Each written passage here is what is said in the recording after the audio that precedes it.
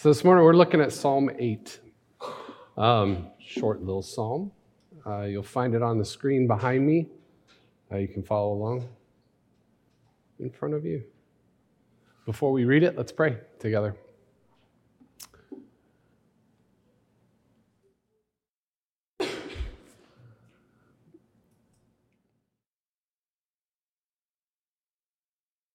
God, we're grateful for this book, for these words, for opportunity just to think about them together, an opportunity to just kind of open ourselves up to what you might have for us.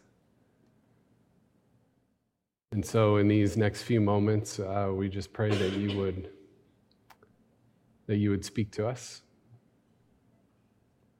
that you would create in us a more expansive awareness of your presence, not just when we gather here together, but as we make our way through this world in our everyday lives. We just pray that you would wake us up from time to time, that you would startle us with your presence, that we might give ourselves to you again.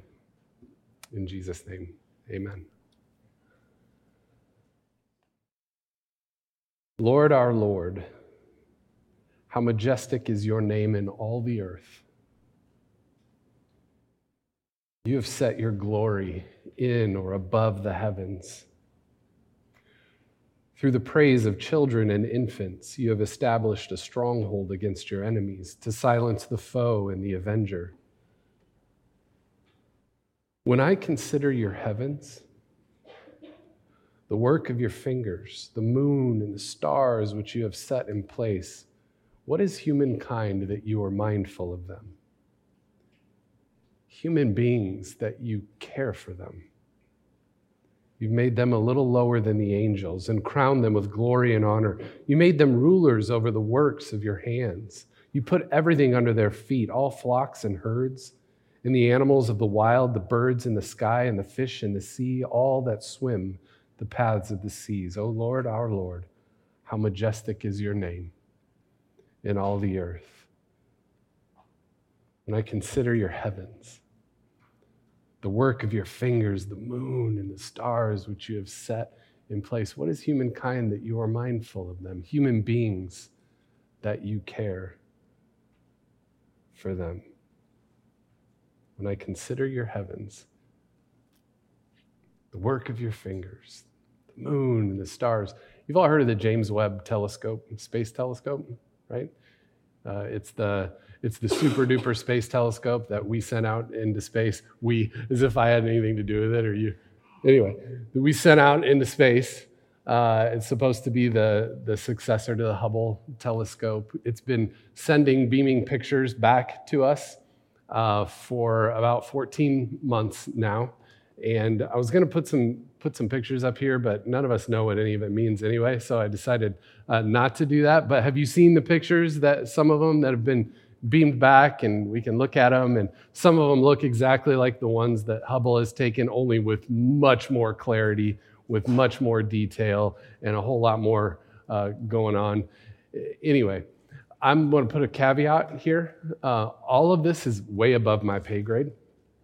All of this is stuff that I don't completely understand, but it comes from reputable websites like NASA and other scientific websites. And interestingly enough, BusinessInsider.com had a really nice article that some of this is good. Yeah, I don't know. It was good.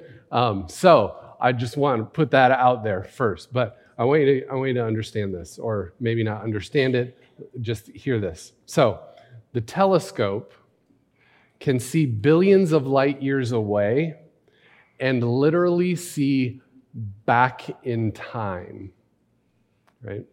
Because light takes a long time for it to get to us. So even when we look at the sky and we see the light from the stars and it hits our eyes, we're seeing the way it looked a long time ago because it takes a long time for that light. Does that kind of make sense to you? Kind of understand that?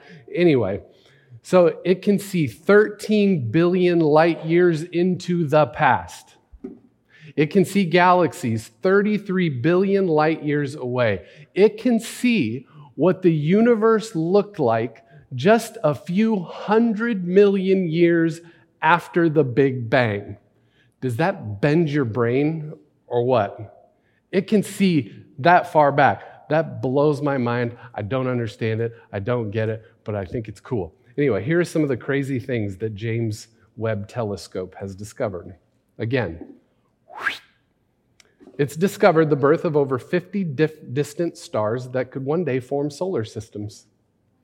It discovered, listen to this, a supermassive black hole with a mass of 9 million suns that predates any black hole ever discovered. It is so large and so old that scientists are trying to figure out how it even exists. They don't understand it yet. Here's a good one. In a distant ring of rock and gas and dust, scientists discovered a chemical called methylcation for the very first time out in space. Here's why that's significant. It is known as the molecular building block of life and makes up most of the organic material on our own planet.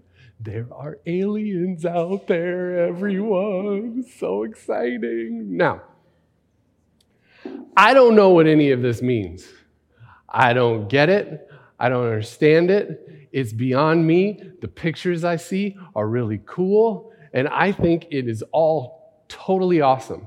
And scientists think it's awesome too. One NASA astrophysicist said this: one of the great things about Webb is every time we see a new result, we're all just sitting around the monitors going, wow. In fact, if you look, this is a simple Google search if you want to. When scientists talk about their experiences of seeing these images for the very first time, their language about it gets hyperbolic, like they wax poetic. Scientists who are used to precise measurements, precise descriptions, precise language, everything has to be exact, they wax poetic. It's like they can't find the words to describe what they're seeing. It's like they're transported into a different place. They're so blown away. And when you hear them talk about their experiences of seeing what they see, it almost sounds mystical, like they've had this sort of intense spiritual experience. They're just blown away. Now, for those of us who believe, for those of us who have faith, none of this really surprises us because we know that when we look and see and contemplate the universe, it can quickly sort of take us to a different realm. We can look up at the heavens and it's almost like we have this mystical experience. It's like, wow, it is so big, and we don't have the words for it. King David found some words for it. O Lord, our Lord, how majestic is your name in all the earth. You have set your glory in above the heavens. You've set your glory above the heavens. You know, I can't help but think that even people, if they don't necessarily adhere to a religious tradition or religious ideas or a religious faith, I can't help but think that even people who don't have a religion, when they look and see and contemplate and perceive the vastness of the universe, that there might be just a little bit inside of every human being, in fact, that makes us ask the questions, could it be true? Could there be something behind all of this? Could there be someone behind, above all of this? How did it all happen? Could there be a glory behind, above all of the glory that we see when we look up at the night sky? Paul, who wrote all kinds of different letters to churches in the first century, he sort of had that idea too. He said this in one of his letters to the church in Rome: "For since the creation of the world, God's invisible qualities, his eternal power and divine nature have been clearly seen, being understood from what has been made. O Lord, our Lord, how majestic is your name in all the earth. You have set your glory above the heavens." So let's dwell on that thought for a moment. You've set your glory above that. I want you to picture King David.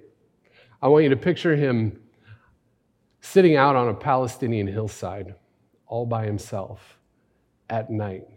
The pitch black skies are dotted by thousands upon thousands of stars that most of us never get to see because we live in the land of artificial light. But he's looking up and he's seeing the Milky Way.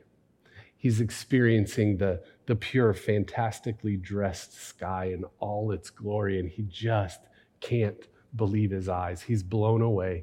He's mesmerized. He's transfixed. He's taken to a different realm. He has this mystical, intense spiritual experience, and it leads him to worship. Oh, Lord, our Lord, how majestic is your name in all the earth. You have set your glory above the heavens. Think of it. God's glory behind, above the heavens. Right? If that's the case, just think about how big God's glory, incomprehensibly large the glory of God is, given how incomprehensibly vast the universe actually is. And we know some things about the universe. Try to wrap your brain around some other things. Comprehend this. A beam of light takes 8 minutes to travel across the 93 million miles from our sun to planet Earth. 8 minutes, 93 million miles. Wrap your brain around this. I love this one. If our galaxy were the size of North America, so get that, our galaxy, the Milky Way, is the size of North America, then our solar system, our sun and the planets, would be the relative size of a quarter. Our solar system is a quarter. Think about that. Traveling in a jet plane, it would take you 5 million years to get from our solar system to the next nearest star. If you were to count the stars in our galaxy 1 per second, it would take you 2,500 years to count them all.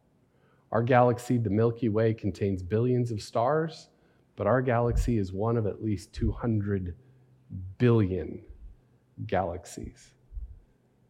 That breaks my brain. Are you getting a sense for how incomprehensibly vast our universe really is? I can't handle it. My brain will not comprehend that. And the universe, he says, is the work of God's fingers. When I consider your heavens, the work of your fingers, the moon and the stars which you have set in place, no wonder. You can see him sitting out on that Palestinian hillside at night going, oh my goodness. No wonder he thought, oh Lord, our Lord, how majestic is your name in all the earth. So for David, and I know this argument doesn't work for everyone, and I get that, that's fine.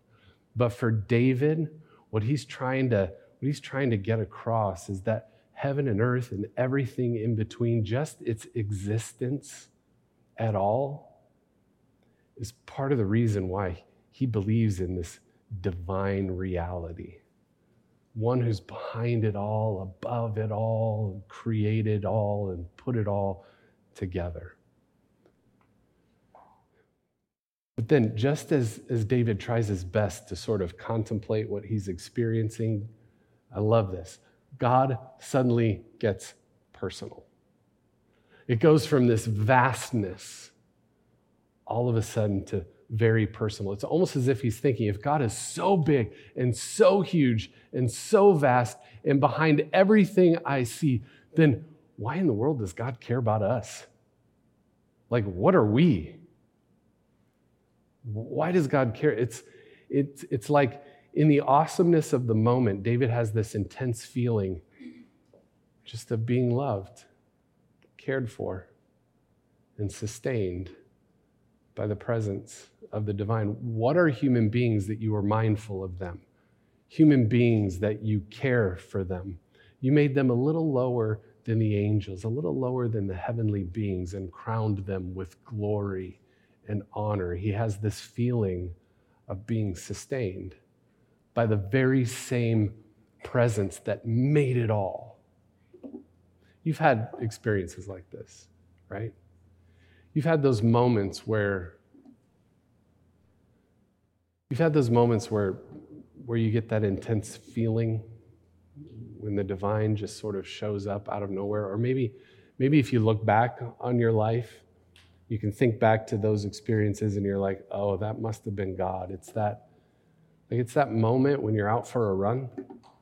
It's very early in the morning and dawn breaks, right? The sun just sort of begins to peek over the horizon, and the sky is filled with beautiful orange and pink and red and purple light, and it stops you in your tracks as those first rays of sunshine, which traveled 93 million miles to get to you, just sort of touch your face and warms your body. And in that moment, you sort of get this intense feeling that life, all of life, it's just beautiful and sacred, and that God loves you, and you're just overwhelmed. Or it happens when you're riding in your vehicle, in your van, and you've got your kids in the back or your grandkids in the back, and nobody has said anything for a while, and it's quiet, when all of a sudden from the back, one of the little ones says, "Mommy, I love you." Or "Daddy, I love you," or "Grandpa," or "Grandma," or "I love you." And all of a sudden in that moment, you're just overwhelmed. You sort of tear up because God is so loving and caring and beautiful, and your life is great. Or it's that moment in worship. It's that morning that you almost decided not to come to church because you wanted to sleep in a little bit, but you found yourself in this place surrounded by all of these people, and it's that moment in worship where a prayer or a moment of silence or a song or some words from a frail human being, sort of something touches you in a way that you didn't expect to be touched that day, and the Spirit somehow mixes in with all of it, and you know that you're loved. You know that you're welcomed. You know that everything's going to be okay. And you know that somehow, some way, everything will be put back together again. And right now, in this moment, your life is somehow different, even if you don't understand how it's different, new in a way. You've had moments like that, haven't you? What are human beings that you are mindful of them? That you care for them. You made them a little lower than the heavenly beings, and you've crowned them with glory and honor. Right? Think about how vast the universe is. And God cares for us. God has uniquely designed each of us. The one who made the stars and the galaxies made us. God knows what makes us tick. God hears our prayers when we cry out. God speaks to us when we need it the most. The glory of it all, the honor of it all, that's too much. It's too much for me to handle. Then David doesn't end there. Not only is God mind-blowingly large and care deeply for each and every one of us, God actually wants us human beings to care for it all with him. God wants partners. You've made them rulers over the works of your hands. You put everything under their feet, all flocks and herds and beasts of the field, the birds of the air, the fish of the sea, all that swim the paths of the sea. God wants us human beings to be partners with the divine in caring for it all. And every so often, I think we get it. Every so often, I think we understand it. And every so often, we live into it. And when we do that, the glory that is revealed up there in the heavens suddenly then gets revealed in our little lives here, down below. What does that look like? I had this story I was going to tell. I'm not going to tell it. I'm going to instead call an audible and tell another story. It goes like this. What does that look like when someone looks out, lives into this caring for the world? It looks like two friends. They're volunteering with their church at a place that cares for homeless people. And they notice that there's a little stack of books, and it's very small. And because they love reading so much, because they enjoy that so much, they thought to themselves, that's not good enough. The kids who live here deserve so much more than that meager little stack of books. And so here's what they did.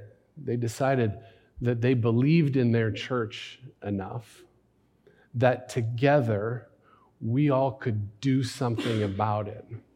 And so they actually came up front and they challenged. They told their story, and they invited everybody else to get in on it. These two young women stood up here and took positions of leadership in a church because they were so moved and so excited to do something for someone else, to share their joy of reading with people. That's what it looks like. Now, Anna and Lauren, whether you realized it or not, you know what you're doing? You are living into the vocation, the calling that God has for all human beings. To look out at the world, to notice things, and then to take another step, to actually love and care and show God's love and care for the world. And then the two of you have invited us to participate. Thank you. Thank you. Thank you for leading us. I can't say it enough. Thank you. It's awesome. So what does it look like for the rest of you? What does it look like to participate with the one who put the moon and the stars in place with fingers? That one wants you involved in caring for the world. What does it look like for you? Maybe it starts with just waking up in the morning and just living into the things that Jesus taught us, that maybe we should love our neighbors as ourselves. See, it doesn't have to be big. It doesn't have to be huge. It can start small. Maybe that's where it starts. Maybe it starts with our actual, real life neighbors who live next door to us on our block. What does it look like to love them? What does it look like to love your classmates? What does it look like to love your coworkers? And then maybe once you get into the habit of loving them like you love yourself, maybe it gets a little bigger. Maybe you notice something else in the world, a place in the world that needs some leadership. And maybe you can bring some of your influence and maybe bring some of the rest of us along. And maybe it gets a little bigger than just loving your neighbors, but you've been practicing that for a while, so you've noticed, I can do something about that. And then maybe it balloons into something where you help 100 people, and maybe it gets bigger, and you can help and create something that touches and influences thousands of people. Who knows how big it can get? But here's the deal. This is what I love about this psalm is it starts with God is so big and majestic and mind-blowingly large. With God's fingers, God set the moon and the stars in place. But then it gets intensely personal. It's like, whoa, that same divine being who did all of this actually cares and loves and honors me. But beyond that, God wants me to participate with whatever it is the divine is up to in the world. Oh, the glory of it all, the honor of it all, it's mind-blowing. And when we do participate with God, the glory that's revealed up there gets revealed in our lives down here. That's worth praising God about. Oh Lord, our Lord, how majestic is your name in all the earth. Let's pray.